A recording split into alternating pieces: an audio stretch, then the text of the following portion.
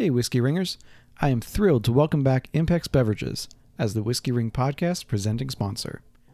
Each month, we'll be talking about a new set of single casks, maybe feature a chosen distillery, or single casks from a chosen distillery. Listen for the mid-roll for more info on this month's offerings. And now, a brand new episode of the Whiskey Ring Podcast. Hey, everybody, welcome to a new episode of the Whiskey Ring Podcast. This is going to be just a fun, really loose one.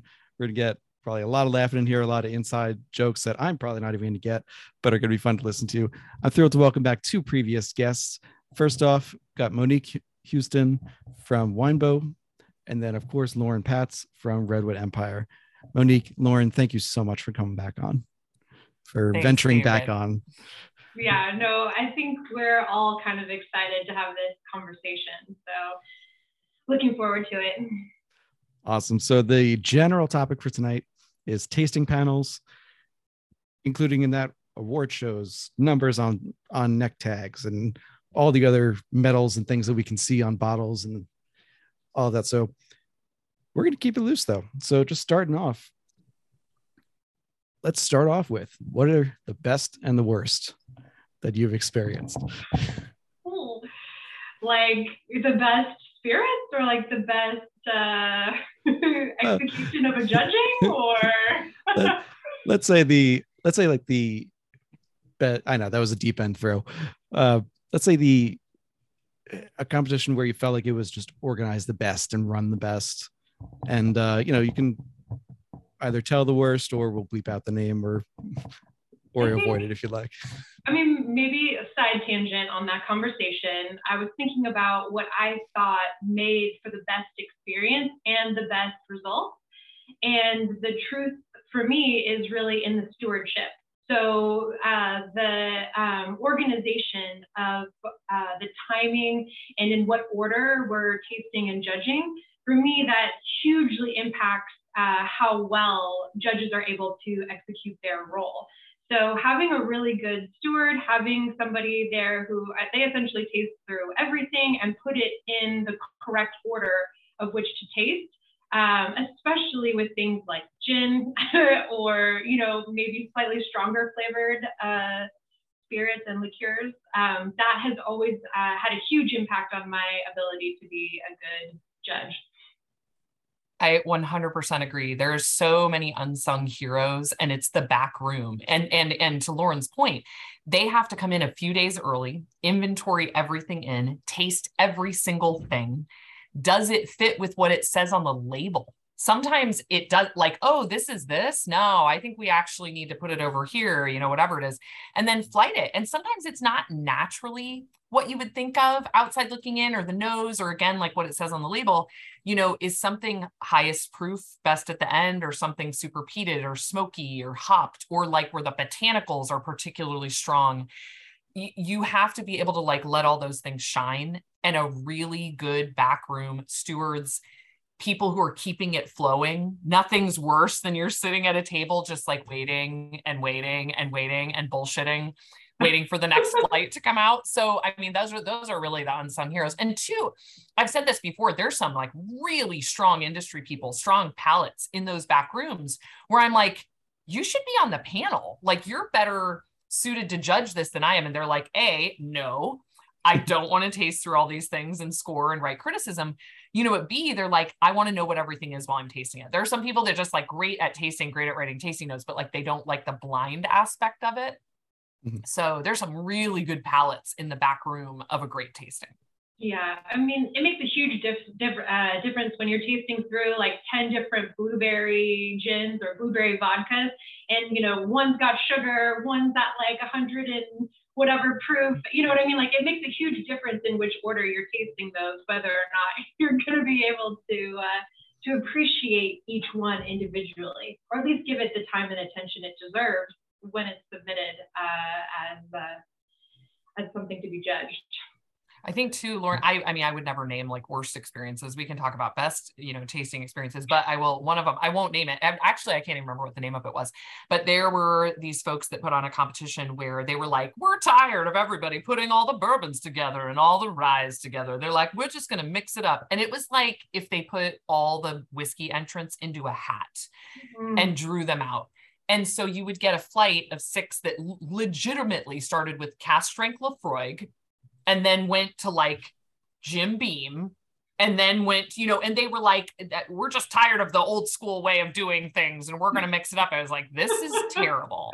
Like, I mean, it would be so jarring on your palate. I mean, really, when in a real world circumstance, would you do that for like tasting and, an intellectual engagement type purpose? It doesn't seem realistic to me, but it's definitely mixing things up. I mean, I'm sure they got some crazy results off of that judging.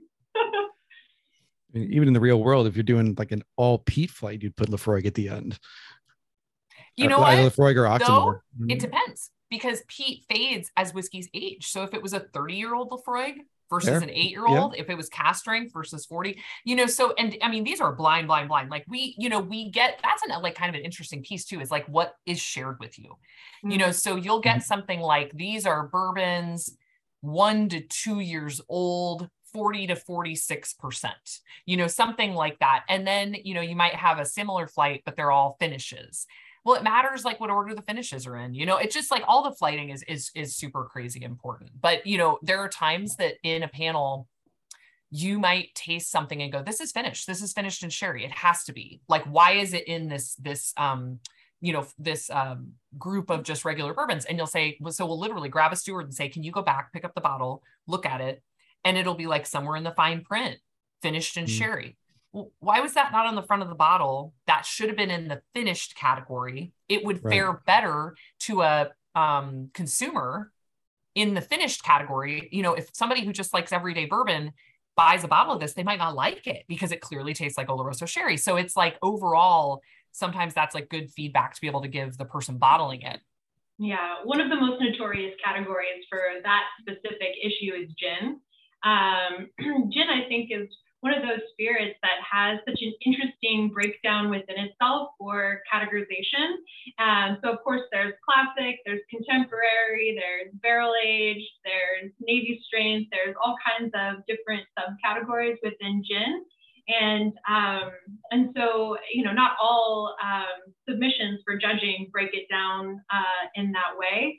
But you do get some really good feedback, particularly between like a classic versus a contemporary. I find that is often something difficult because it comes from sometimes a marketing perspective of saying the word classic style gin, when really it's a contemporary gin, like pretty clearly not a classic gin. So I'd say gin is probably the category that has the most fun when it comes to like trying to figure out what definition of itself it's really representing.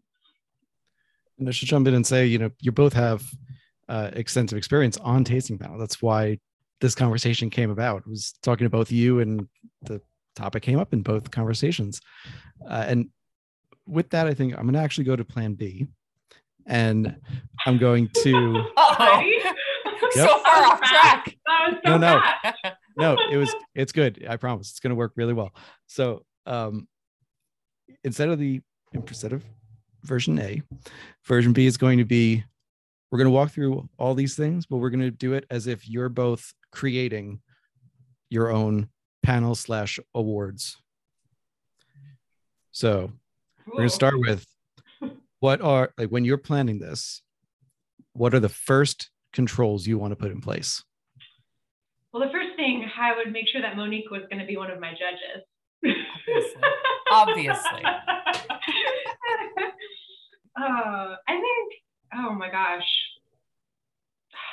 Honestly, at the very, very top, figuring out how difficult it is to get all of these crazy spirits into the place that you want them to be tasted.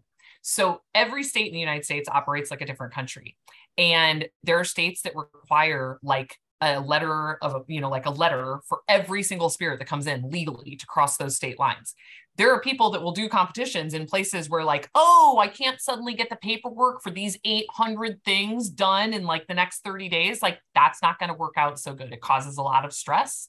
It means that you're super limited sometimes on like what you can taste. So it's like, you need some mobbed up city like Chicago. This is a great place to hold a tasting because you can get away with anything. So I definitely start there. That's an excellent suggestion. Yeah, I think sometimes the complexities with the logistics can be overlooked because of the excitement around what it actually is, which is, drinking spirits and giving feedback and having really interesting and in-depth conversations with your peers about, the trajectory of the spirits industry, which is truly what I believe the value of spirit judging is, which is kind of giving some guardrails, some guidance as to, as professionals who have, experience and appreciation for, the craft of spirit production and consumption, giving some of that expertise to everyone else through, assigning value to different spirits and things like that. But the logistics are significant. I mean, it's so difficult with that 3-tier system. And as Monique was saying, each individual state has its own set of requirements that need to be fulfilled. So yeah, I mean, step one, I guess, would be, where's it going to be? And how easy is it going to be to execute? Because I'll tell you right now, it won't be difficult to find people to taste for you. That shouldn't be the difficult part. Yeah, I think too, to me, one of the things that I feel like is a miss on a lot of panels, and it's just a lot of people just maybe don't know the right people. But I mean, you've got like a range of panels that will go from this, different levels of experts that'll have lots of like bartender focus, or lots of writers that are focused, or lots of producers that are focused, retailers, whatever it is. But there's also competitions that are like the Housewives of New Jersey. Mm-hmm. And I mean, those are real things, and they really will reach out to get free spirits from anybody and say, we're going to judge your spirits, like in Patty's garage next Tuesday, we're going to score your vodka. Like, maybe not the best. I mean, unless you're like their neighbor, maybe you don't really care about what they think, but to me, a really great judging panel. And I've been super blessed to either sit on some of them with Lauren or near Lauren, where I can hear what Lauren has to say, because I really tune in when we're fortunate to have a distiller on the panel. To have a distiller on the panel means, though, that they have to recuse themselves from judging, obviously, their own spirits. And largely those distillers will not have entered spirits into that competition at all. So, like that can kind of cause, but to me, the kind of, I don't want to say like perfect, but I like to have 5 people on a panel. That's just like a good number for me.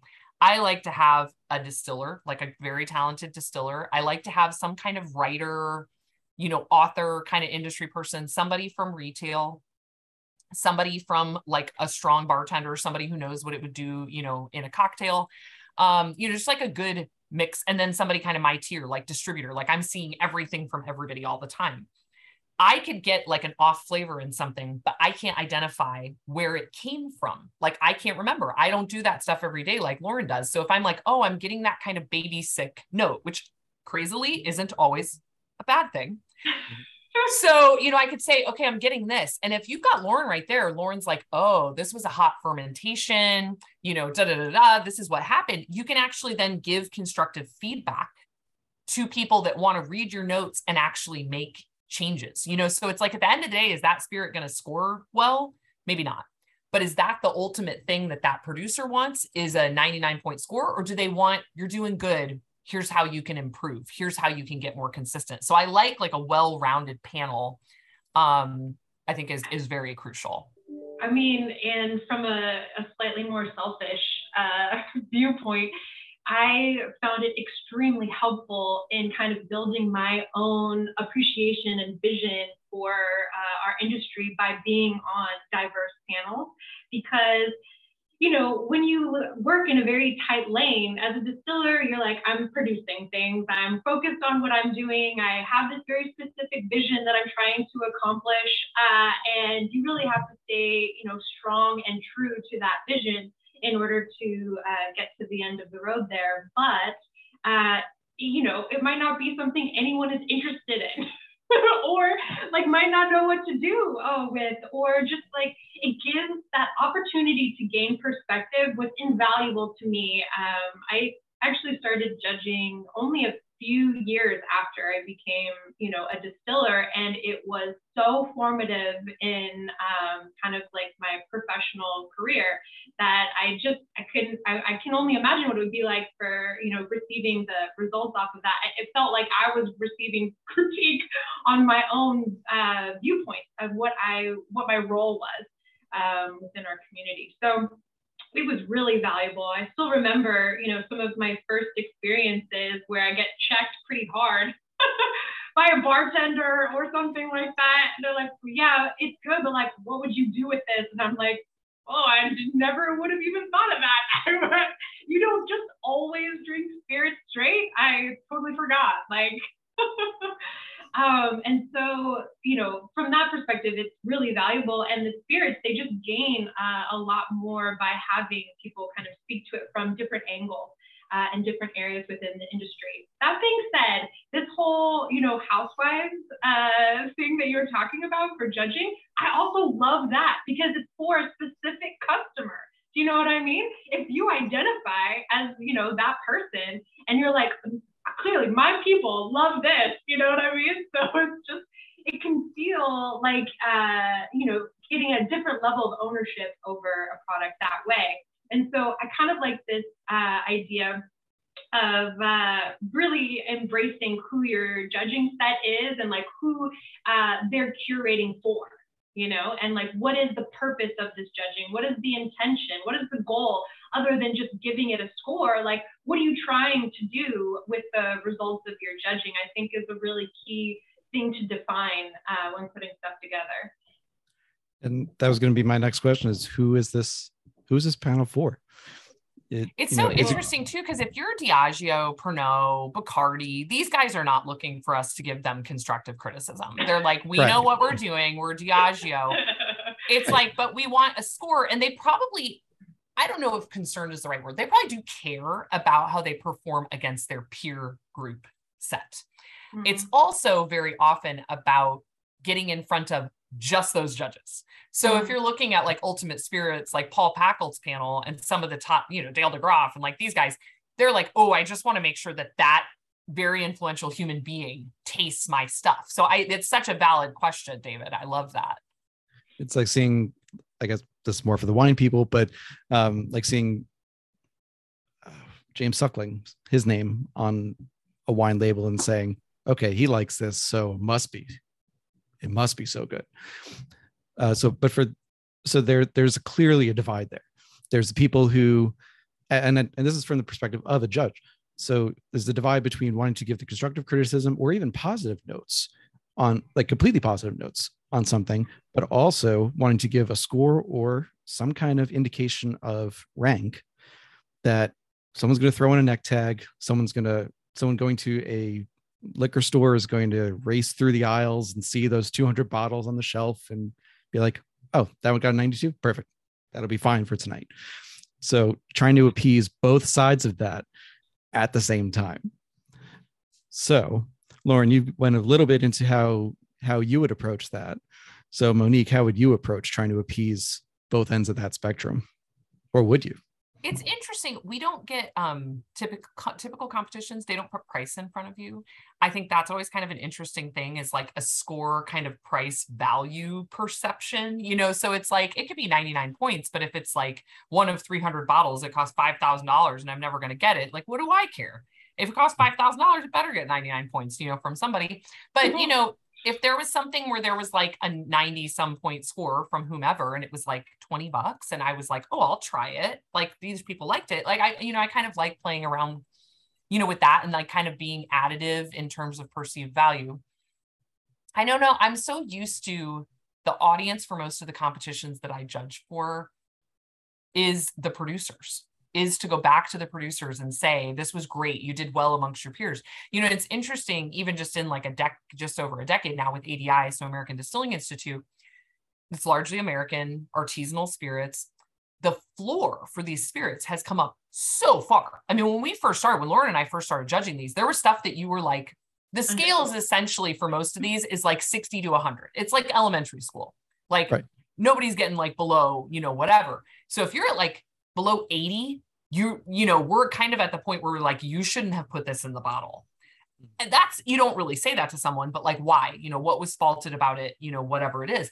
But now when we go into panels, you're seeing nothing really gets below 70. Very few things probably get below 80. And then, it starts to, so it's been really fun to see producers take the feedback in tow and like be able to kind of continue to raise level. We've also seen some producers get very creative. Like, it costs money to get a certificate of label approval and like register with different states. At one point, a distiller that I will not name, but one that makes a lot of hopped and smoked things, many, many, many of them, probably more than any other American producer. I believe they entered over 20 different peated hopped spirits. And it was like specific. It was like mosaic this and this citra this and da da da. And it's like, you can't even taste all 20 of them in a flight. That was like 4 flights. And it was terrible. I mean, your palate is just fried and like whoop, all the liquid's gone out of your mouth. But what we found out later was they only wanted to release one. Well, let's let these folks decide which one the one is. Mm-hmm. So they put all these samples in front of a couple different tables of people that had a level of expertise and it kind of like, oh, everybody like glommed towards this one. Cool. That's the one that we're going to spend the money to get the label, market, and put out in front of people. Yeah. So in that case though, and I have to say I might have loved that because I'm a hoppy bastard. So I like it piney, hoppy, dry, all that stuff. But would it have made a difference for you if instead of that company putting in 20, let's say, as 20 different styles, instead they had narrowed it down to like 5 to 7 and say, these are the ones that we think are the best of them. And then give it to a panel to decide from that rather than casting the widest net possible. I mean, if they really feel like they don't know, then you know what I mean? Like, then they should submit them all. I mean, what's the cost of a consultant versus the entry cost of a spirit? I mean, you get however, 5 people giving you back feedback for 20 different spirits. I mean, because look at what that would cost and think about it that way. Some of them were also costing, I mean, between $300 and $500 an entry.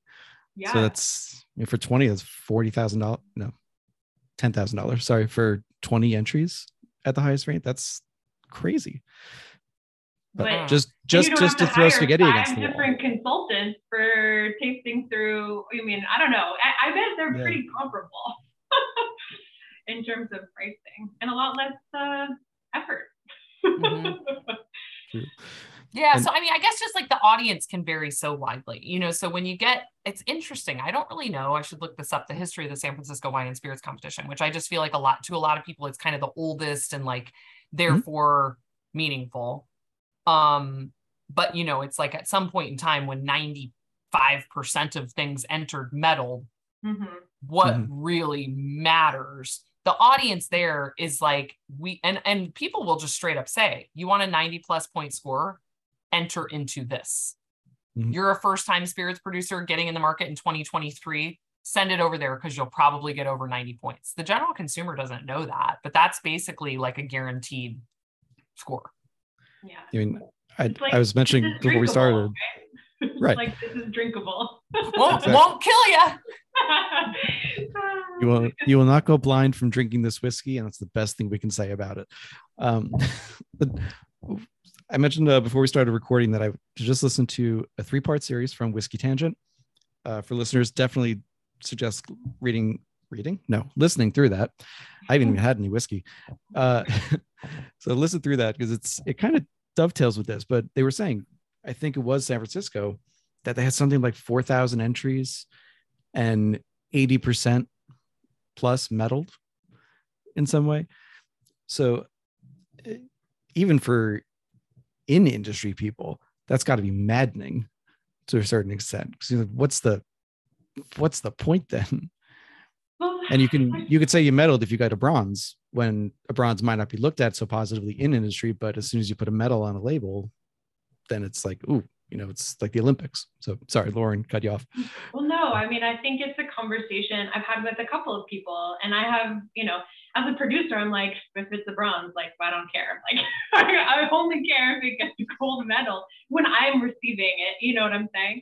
But I think one of the responses back to me was like, it's supposed to show encouragement and validation for what you have created, for like what is in the bottle currently. And I think that I think it's still important. It doesn't bother me that a whole bunch of stuff medals. I wish that people knew about different judging competitions and like read up on the judging competitions. I know that's not going to happen, but like that would be my ideal world. When I look at a score, I'm like, what is that judging competition? I look it up, I look who the judges are, and then I get a better idea of what to expect or of how important that is going to be to me, that number. But I realize that that's just not the norm. I mean, that's a lot of effort for someone to be putting in when truly it's supposed to be taking effort away from you, from having to taste through a whole bunch of different things and finding out for yourself whether or not it resonates. So it's a complicated question. We had similar conversations about some of the judgings that I've been on about, when is it important to give a medal, or is it important to kind of maintain the quote unquote integrity of the judging by, allowing for room to be taken to enhance products. And I don't think that we came to a very clear answer in that conversation, but it's still ongoing. And I think eventually we'll get to a point where, everyone's on board with whatever that decision is. Yeah, it's interesting. We also get to the point sometimes where it's like people are on the borderline. And you might like decide all your scores individually, and then you're kind of chatting around the table afterwards and like, oh, you know what? I didn't notice that. Or yeah, when I added a little bit of water, it was that. Or, oh, I didn't really think about that perspective. Or like Lauren will say, man, that's a really hard flavor to develop. It might not be something you like, but I know how challenging that is. And so it might be like 89. Okay, that's not gold, but then we might go, it deserves a gold. That was like extra. That was work. And so they'll still see the scores, but then be like, oh, they gave me a gold medal because I deserved it because I put in this extra effort. So it's nice when there are ones that aren't just scores, I think, and you really can give feedback and be more conversant. I know it is kind of one-sided, but like be a little bit more conversant. Yeah. I think one of the important things, at least on all of the judging that I've been on, is the debate portion of the judging.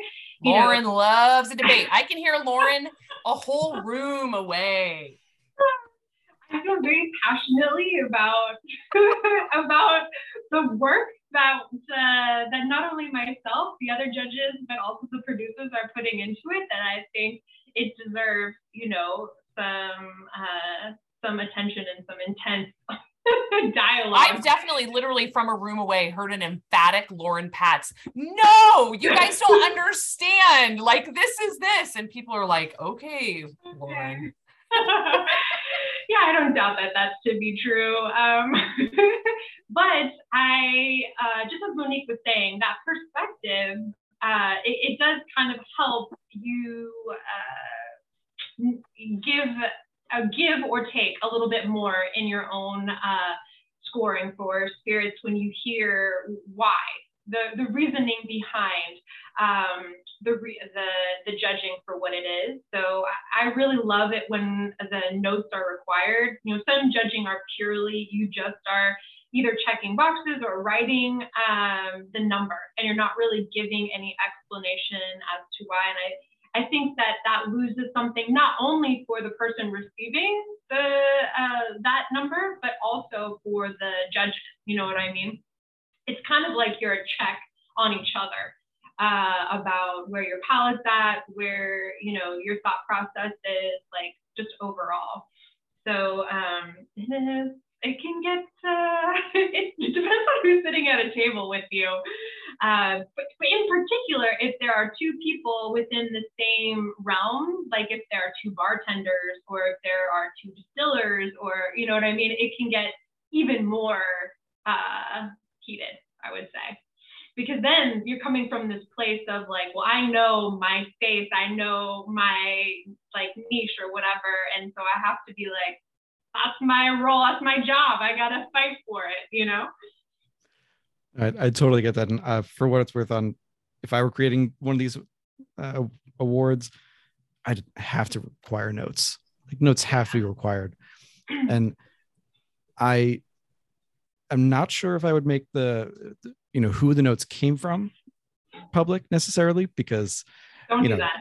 Yeah, you don't want no, we won't be as honest. Yeah. Right. Well, but, I just wouldn't be the judging. I'd be like, right. what? Right. Never mind. But I do like the idea, one, that the notes should be at least in a one-way conversation that way, but also to allow somehow for the producer to respond. So it's like, let's say there was a note in there that Monique, you found to be something that made them deserve gold, even though they had a score in the 80s. But Lauren, you taste that and you're like, either I don't get that note, or, as a distiller, I don't think that's a good note. Like, that's an accident that probably won't happen again or shouldn't happen again. So in that case, the producer gets to say, oh yeah, I was aiming for that, or I was trying to get that note across in a way that they maybe can't do by just sending in a bottle. And that gets to a question of, how do you evaluate, if you can, intentionality in something? There's words on a label that tell you, on the front label, that tell you what is in there. So it's like, if it's meant to be banana split flavored whiskey, okay, like, what does banana split mean to me? Okay, do I get all those notes in this blind? And so we might get a flight that's like flavored whiskeys. So it's like, well, no, the intention on the front of the bottle is, this is peanut butter, this is hazelnut, this is banana split, this is this. Well, if I don't get it, okay, then that, you've tasted you're high on your own supply. You've tasted it so many times that, like, you can't even tell that this isn't that obvious. But you'll also taste things where you're like, they didn't even put on there that this was this, that it was flavored, that it was, again, hopped, that it was peated, that it was smoked, that it was this. And it's like, that's nowhere on the bottle. So then you did a thing, and you didn't even mention that you did the thing. But I mean, like, what proof you bottle your whiskey at? Okay, so it could be like 60% alcohol. You put it in the bottle that way. So someone's going to trust that you, as the person that made it, think that this is the way that it should be consumed. If I add a third water and I go, oh, this is super good at 40%, how do I score that? You intentionally put it in the bottle at 60%. And it was too hot and I couldn't drink it. And like, so am I like, well, at this percentage, it's an 80, but let me just tell you, if you cut it a full third with water, it would be a 95, so there's like, there's intentionality to what you choose to put through your certificate of label approval. I know Lauren knows way more about that piece than I do. Well, I was just going to say, I mean, it would be a sacrifice between a blind tasting and one based off of what the intentionality would be, right? The more information you have, the better you can judge it against what the intention was, but the less you'll be able to make, a potentially non-biased judgment of what the spirits are.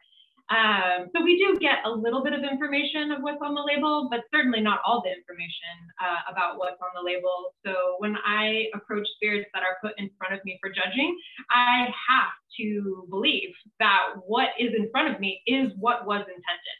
And then I judge based off of whether that intention was a good one.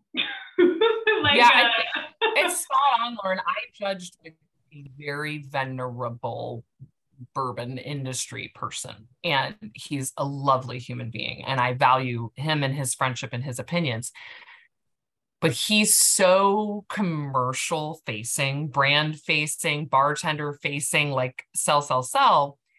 We would taste things and go, this is fundamentally just not very good, and he'd go, but this would be great in an old fashioned. Okay, but it's not a bottled old fashioned, it's not in an old fashioned. Like, I understand what you're saying, but the intention was that it is consumed as it stands in this bottle. And so he was skewing all of our scores. He'd be like 15 every round, like 15 points higher than all the rest of us. And we were just like, oh, dude, these are not all gold medal winning whiskeys. Like, I get it. And you're being really kind, but the intention is what they put in the bottle. Yeah. I mean, you just have to go based off of what's in front of you. I think that's my belief. And, the other option is true. There have been times when I've been sitting on a panel of judges and, and they're giving spirits very, very low scores. And I'm like, I'm, trying to figure out why, you know what I'm saying? Like, what's wrong with this? What is it? And they're just kind of like, well, it's okay. And I'm like, well, that's fine, but it doesn't deserve like a faulty if it's okay. You know what I'm saying? So it's really interesting. I'd say it takes at least a flight or two to dial in your group. You know what I mean? I think Monique and I have both been anchor judges before. So usually there's someone kind of like leading the charge for the sitting group of judges and recording, certain bits of information and things like that. And part of that is to try and pull out a little bit more of this conversation, a little bit more of that maybe debate, and really get to the heart of what we're trying to achieve there. And I'd say it takes a little bit of time to kind of get everybody, working towards the same goal. And once you've got that, it's shocking sometimes how close your scores can be. Everybody within very, very tight, and then every once in a while there's an outlier. I've been that person a couple of times, but once you get dialed in, it's true, you can get pretty tight with your judging.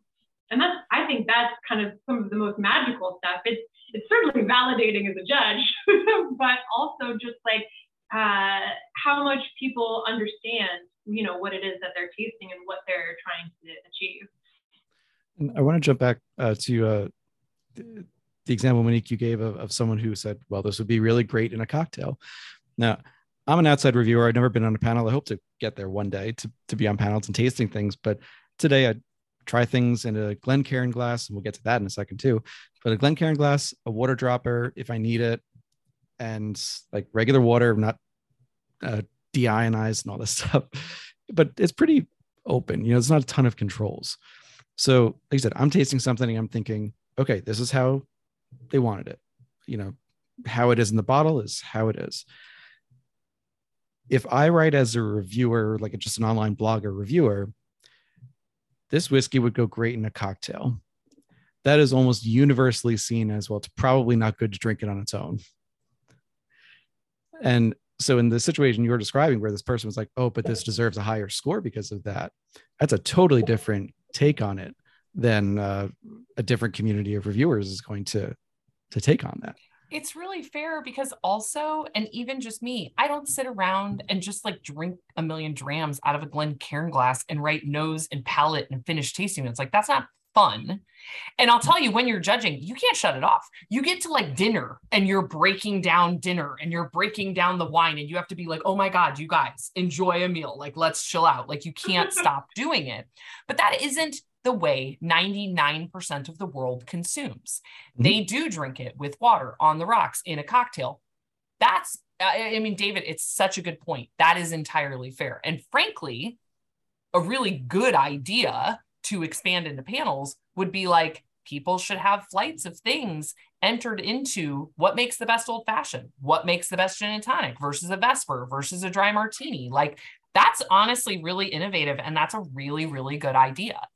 That should be a category. That should be a category. Yeah. We'll add that category to this thing we're creating right now. I love that. Like, tick a box. You know what I mean? Like, yeah, I love your whiskey. Okay, maybe your whiskey, like on its face, to your point. If something's crazy low proof, something's 80 proof.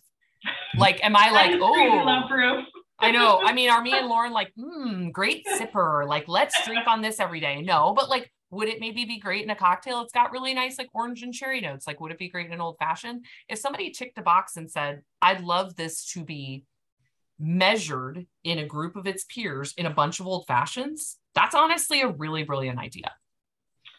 Yeah. I also think it kind of largely is impacted by what the spirit is. Going back to gin, this was, again, it's kind of like an eye-opening moment for me as a distiller, because I do drink straight gin. Like, I will just drink a glass of gin. Me too. But I went into this judging and I was like, oh, I really appreciate what they've done with the harmony of these botanicals and blah, blah, blah, blah, blah. And there was a bartender there, and she was basically like, yeah, but what am I going to do with this? Like, this can't be put into a martini. It can't be put into a gin and tonic. So like, is this even gin? Like, is this even a good gin? Because if you can't make those two cocktails with gin, what is even the point, you know?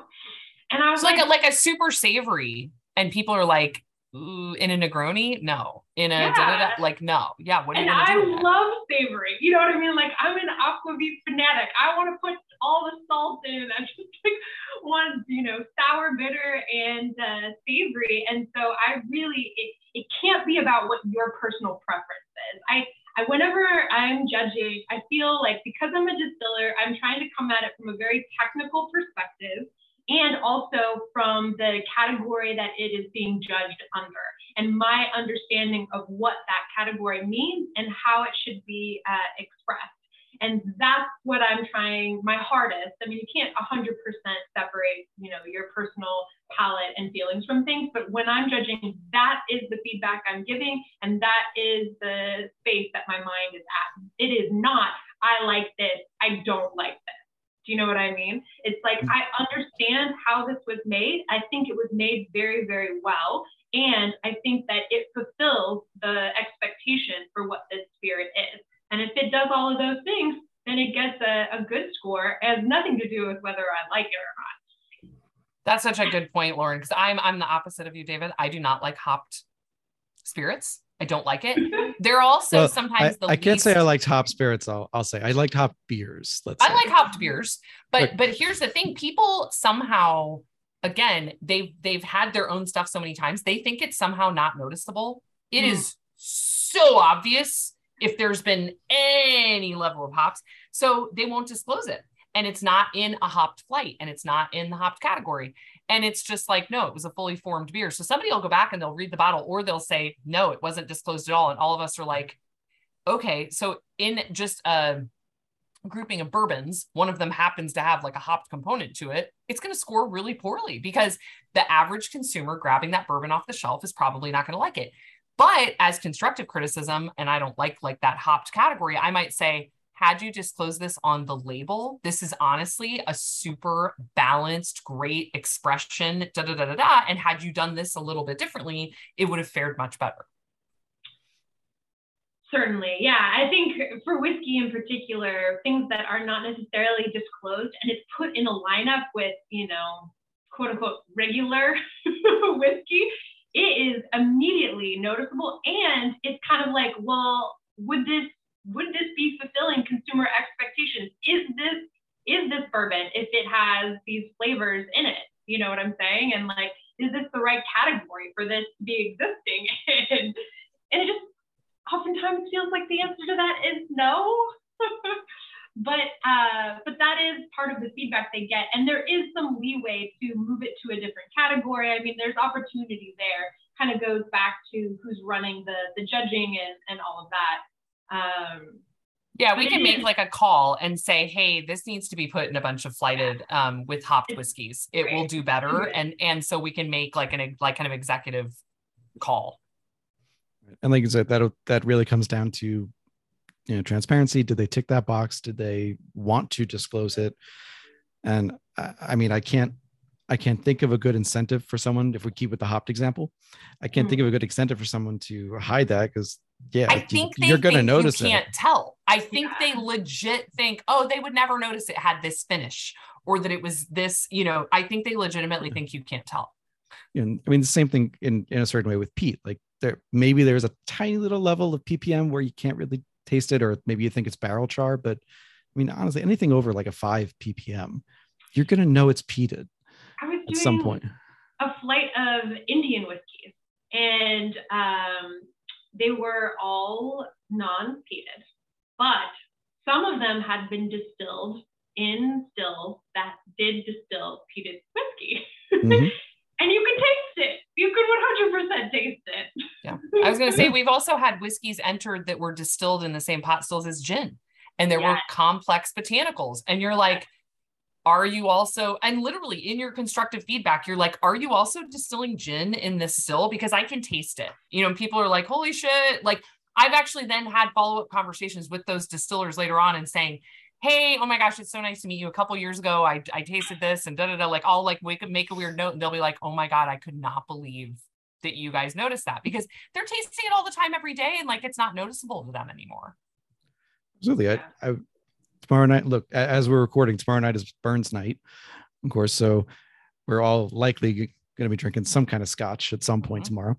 And it makes me think of the Bruichladdich, just the classic Lottie, blue bottle. Yeah. Like it's an unpeated whiskey on its face, but every time I drink it, I swear to God, there's peat in there for me.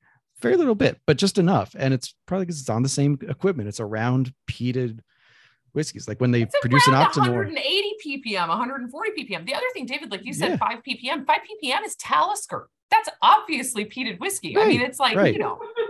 Well, yeah, but if you're a Lafroig drinker, you're going to look at that 5 ppm and be like, amateurs. If I'm a Newport smoker, how could I possibly taste it? Oh, well. That's a different thing. I'm going to alienate way too many listeners on that one. Okay. So side note on that is that, so I'm going to hold to it. I'm not going to hold you to the worst experiences or anything like that. But I've been asked recently, what was my worst whiskey of last year? If you want, I will tell you the name of it offline, but it tasted like chewing menthol cigarettes. That sounds terrible. It was God, and I don't smoke. I've never smoked, but I knew that it was like menthol, cigarette, ash. Ugh. Couldn't imagine a cocktail that was going to hide that one. So yeah, I'll tell you off air if you want, because no need to tell you now, but all right. So we go into intentionality. We are moving right along with the creation of this awards panel. And so, what do you call it? Like I want to say award ceremony. That's not right. What's the word I'm looking for? Competition. Yeah. There we go. There'll be a ceremony eventually. I need the whiskey to loop up my brain a little bit, apparently. So we've got the competition going. So a couple of lightning round questions for you both. Mm-hmm. So you get to choose one or the other for this note. You can either give scores or medals.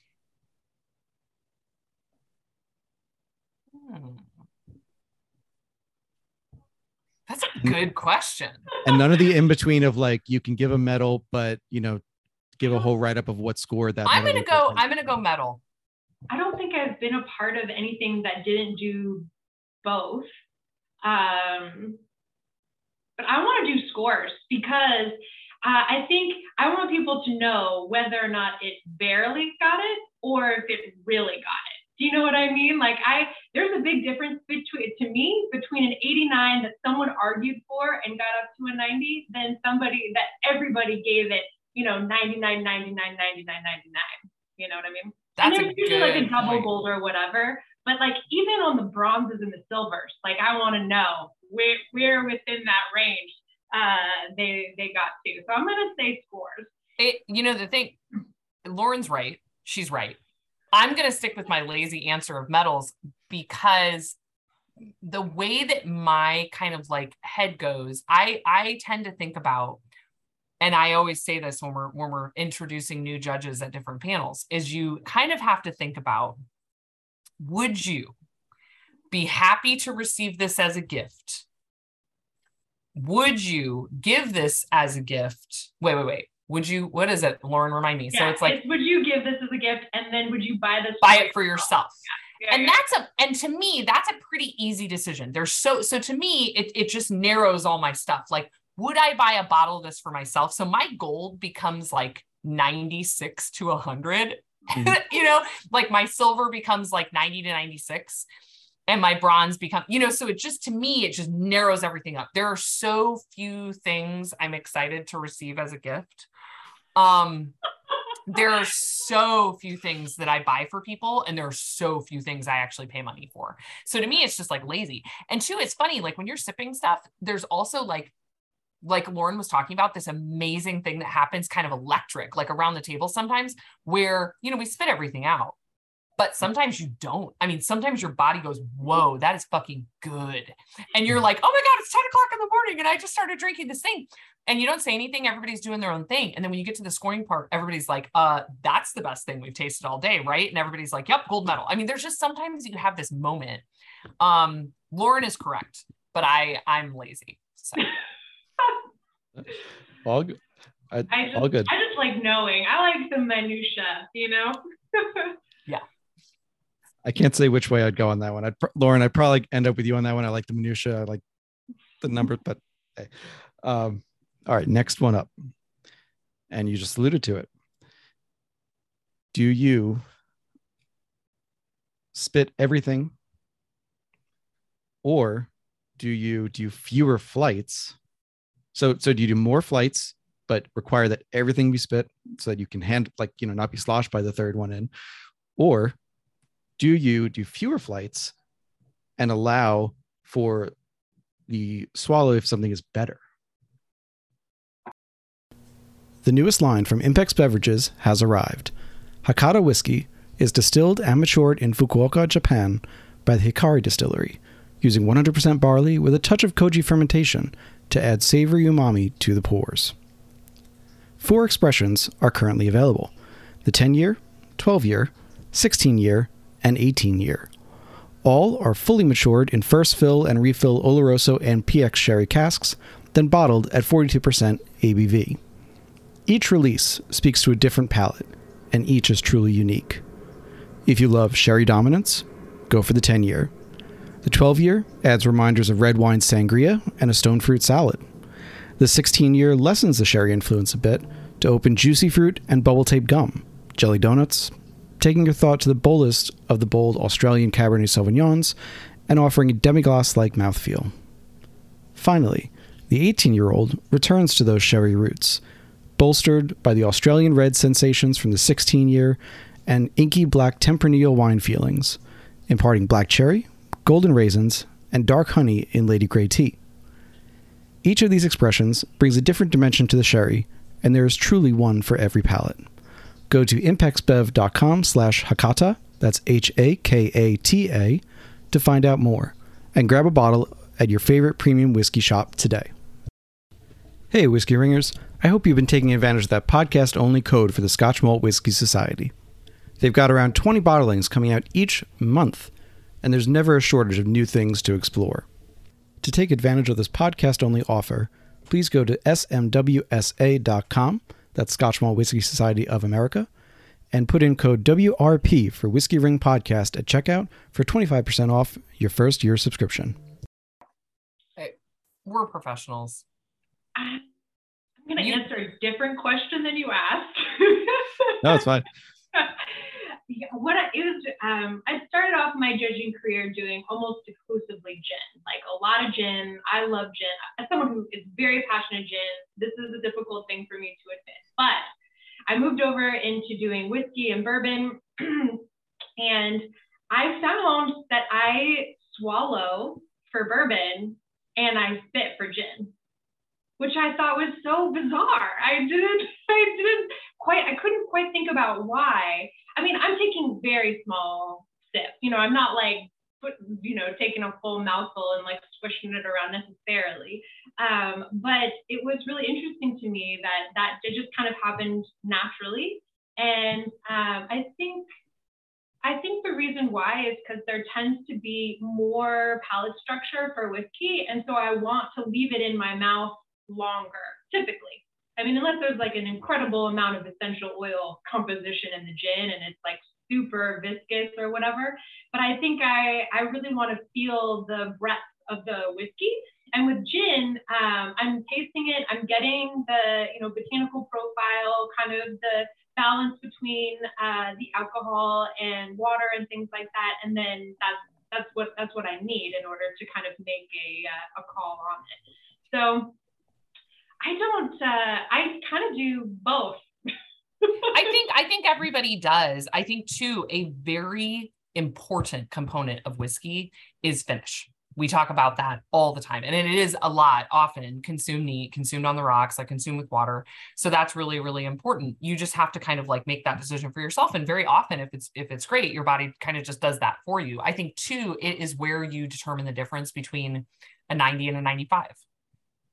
There's a kind of gut reaction to it that's like, oh, holy shit, and so you're very careful the whole day. You might do 30 or 40 or 50 or, whatever, however many spirits. You're very careful, so there are a lot of these things that can actually honestly just be determined on nose. There are lots and lots of things that like you don't even really need to taste, that you're just like, okay, I kind of know where this sits. I kind of get it, and then mouthfeel kind of confirms it. And then you're just like, oh, okay, straight back out, like nothing. The ones that have some depth, and the ones where, there's just whiskeys that you want to swallow a little bit of everything in the entire round, because then you are like, oh, okay, the thing that's kind of like the deal breaker for me here is the finish, the length of the finish, like whatever that is. So we're professionals. I mean, too, Lauren knows this. You'll get to an end of a round and go, oh my God, I can't believe how good this was. Or, oh my God, I can't believe how odd this was, or different this was, or bad this was. And then we hang on to it. The round finishes, and then we all go running all over the room and go, oh my God, you have to taste this. Oh my God, tell me what you think of this. Do you remember, Lauren, was it a vodka that was salsa? Oh yeah, it was amazing. It was probably, it was the best thing in the entire judging.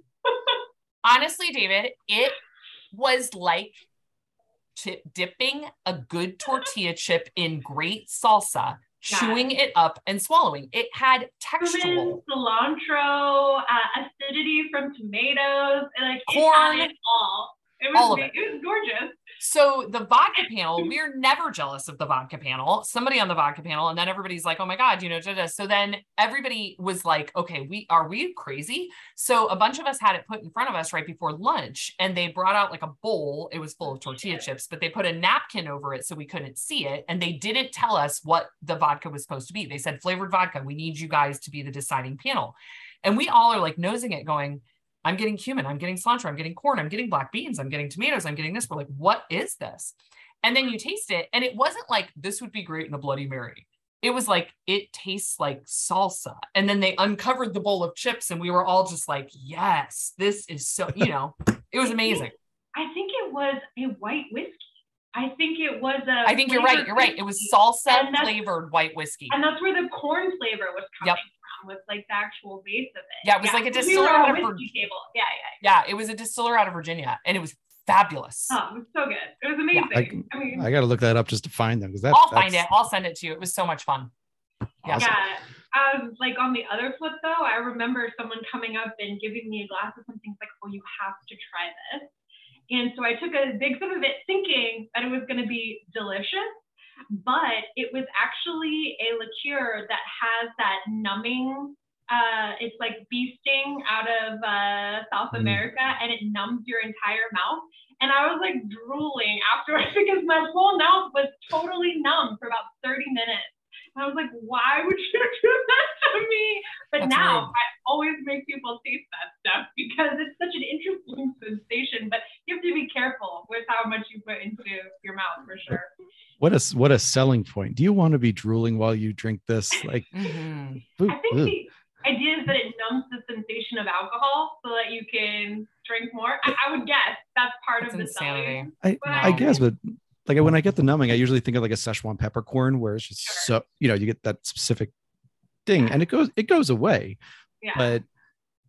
But it fits. But the idea that you're just like paralyzing your mouth in a way, I don't get it. I mean, I might be exaggerating, but it was like couldn't taste anything, couldn't do anything. If you went right to like I was drooling, I don't think you're exaggerating that much. I'm just guessing here.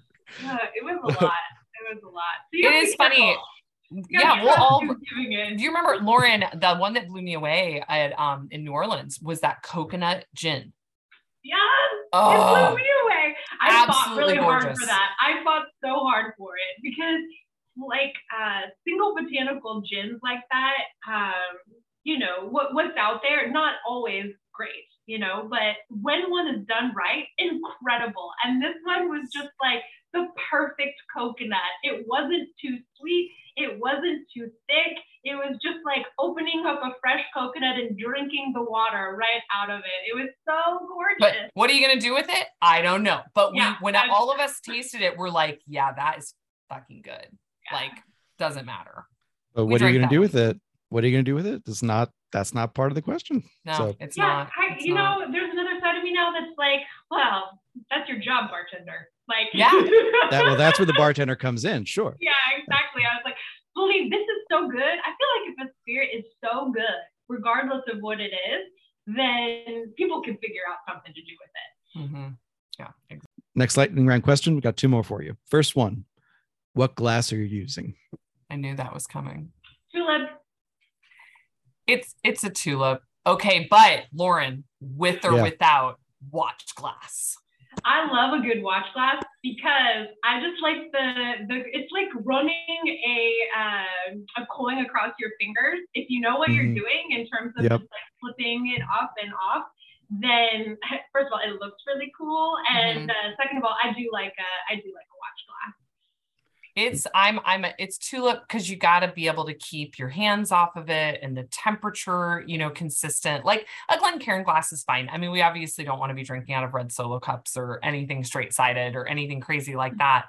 So anything with that kind of classic shape, and wine glasses are good. If you were doing something at home, anything like that is fine. But like the classic nosing glass that they've used in the entire spirits industry for hundreds of years is probably the right one for a reason. It is funny, watch glasses, it's like, I don't use them day to day. I don't have any of them at home. I have to get used to it again. And I'm with you, Lauren. I think it looks so fucking cool. So I get there and I'm like, practice. Because you have to be able to go think and then hold it on the side of the glass, like while you're tasting, and then flip, and then they put it back on. Yeah. Lauren's good at it all the time because she does it all the time. But like, I have to practice before I get there. And 2, they are falling on the floor. They are breaking. They are, it's a mess, but they are wonderful. I like to just because they're easier to pick up. You know what I mean? Like, they're just easier to pick up. But well, and you're putting like there's flight numbers, there's spirit, numbers and all that kind of stuff are fine. I will say too, there are glasses that are very good for nosing, but are horrible for tasting. And both of them are super important. So it's like, I can't drink out of something shaped like a jack-o'-lantern. Yeah. It's a great nosing glass, but like, can't drink out of it. If I can't drink out of it, what's the point? I use those glasses for making cuts. So I just, because, you mentioned that like a significant portion of what we're doing is on the nose, and it's very similar for when you're making cuts off the still. So I'll pull samples off the still with neat glasses, right? And, but it's almost impossible to drink out of those. So I usually just stick a finger in and, taste it like that on my tongue. All right. And the tulip glass, but also a stemmed tulip glass or a stemmed bulb shape in some way. Okay. All right. Next one. And this question comes out of a product that will be an inside joke to some, where they curated the water for each sample, which drove me nuts. But what kind of water are you using to either clean your palate or proof down? Or are you not using? That's an answer too. It depends on where the judging is. It depends on what the city, like the available water is. I think most of the time we're using deionized water, or RO water, something that someone would proudly use for processed dilution water. But like at home, we have great water in Chicago. So I should be using the water that I drink every single day. That's my constant. So, it's like I should travel with my own water. I would say same for New York. Sorry, Lauren, I don't like California water, but that's me. I'm sorry. That's okay. I don't either. No. Okay. I would say probably, it's RO water, just for consistency's sake. I just would probably do that. I don't really use a lot of water for dilution when I'm judging. I rarely do, but for drinking, probably still. You just don't want to. We've been to judgings where we're not allowed to have salt. We're not allowed to have soap. We are not allowed to have soap, but it gives like unscented soap. No, they give it to us when we check in. They slap a bar of soap in your hand. So like there are some really interesting, things to help make sure that your palate stays focused like that. So we've had some bad lunches. We've had some judgings where they're like, you cannot have salt, sugar, garlic, butter, and they're mustard. mustard would be way too flavorful, you know, and you're like, oh my God, lunch was terrible. I'm so hungry. I've been judging spirits for 4 hours. I'm absolutely starving. It's also interesting. It's like, I remember at a few of them, they've debated about having coffee available in the morning. And it's like, okay, I get that. Coffee is a very strong flavor. I understand that, but I drink it every morning. So that you're going to feel weird if you don't have it. Yeah. You don't want to let like the rage beasts out if they don't get their caffeine. Like it's a balance between keeping people like in check and the ability to taste. Yeah. I will say too, these panels, it is, I mean, not only I get like, it is funny. It's Lauren. I see Lauren and I'm like, like I haven't seen you in forever. I mean, it's like, for a lot of us, it's like summer camp. You know, we don't get to be around like this group of people and our peers. And, you know, I think Lauren, to your original point, talk about what's going on in the industry, like what's new, what's exciting, and then actually be so privileged as to like have people trust putting their spirits in our hands and trusting, you know, our experience and really like putting, you know, it's like a kid, you know, like putting a kid out there to be judged. Like that's a really brave, vulnerable position to put yourself in. Yeah. And we don't take it lightly. And we really, it's like, it's so humbling. And then like it's crazy. We're such nerds. We just sit around the fireplace at the end of the night talking about all these beautiful things that we tasted like all day long, you know, and we don't get to see it. It's all like, it is very blind. It's like very kept, you know, behind closed doors, but at the very, very end, you know, kind of signed off to secrecy, we get to see it. And it is so unbelievable to go back there and see these things and celebrate. I just got like goosebumps for a second, like to celebrate your peers and go, oh my gosh, I am so excited for this person to see this. You know, it's truly a great blessing to be part of.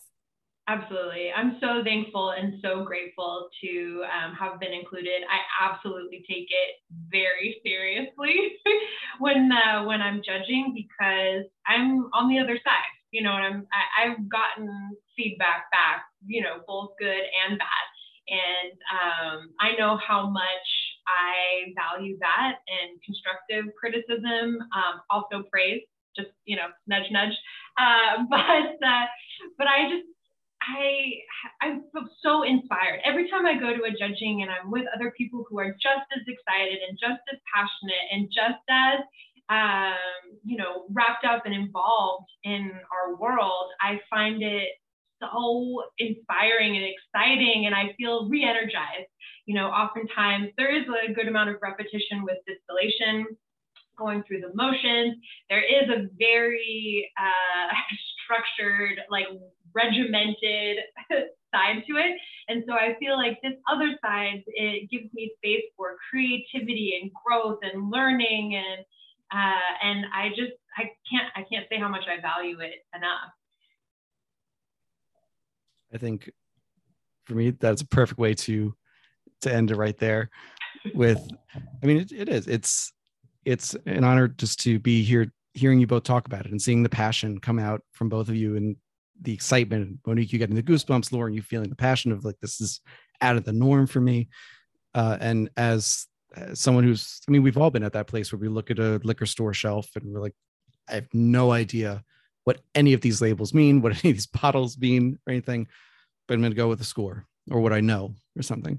But now we're also, all three of us, at a point where we can go there and look at, all right, this score got this from this competition or this from that, you know, and really deep dive. So for everyone who's at the beginning of their journey and where we are and even more advanced, certainly than I am, I think it's a great conversation about just understanding what goes into judging, what it's like from a judge's perspective.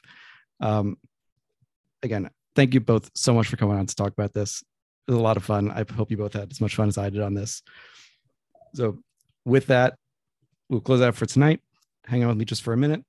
Thanks, David. Thank you for having us. It's been fun to get to see Lauren sooner than I would. I probably won't see her again until I'll see you in April at ADI, if not sooner. I feel like, David, we should find a way to get you to like do a live podcast from one of the judgings. I am okay. We'll talk about that a little bit more. I haven't asked out, so we'll talk about that a little more. But again, thank you so much. Thank you everyone for listening to the Whiskey Ring podcast. And we'll see you next week. Hey folks, thanks for listening to another episode of the Whiskey Ring podcast. If you like what you hear, please go ahead and click that subscribe, follow, or like button. Leave a rating and review on your podcast app of choice, and let me know what you want to hear. You can reach out to me through the podcast apps or email me at david@whiskeymyweddingring.com with any suggestions or ideas for new show guests. You can also support the podcast at patreon.com/whiskeymyweddingring. That's whiskey with an E, for as little as $1 a month. $5 a month gets you access to bonus content, including our soon-to-resume Under the Influencer series, and $25 a month means you join the Barrel Share Club. Each month, Barrel Share Club members get to try products sent to me for review, bottles from my own collection, and sometimes bottles that I just pick up because they're fun or interesting. Right now, only 5 spots remain in the Barrel Share Club, so grab your place today. Finally, please follow on Instagram. You can follow me at Whiskey My Wedding Ring or at Whiskey Ring Podcast. You can follow me on Twitter at Whiskey Ring. You can follow on Facebook at Whiskey My Wedding Ring or join the Facebook group, the Whiskey Ringers group. And I hope to see you there. Cheers, thank you for the support, and see you next time.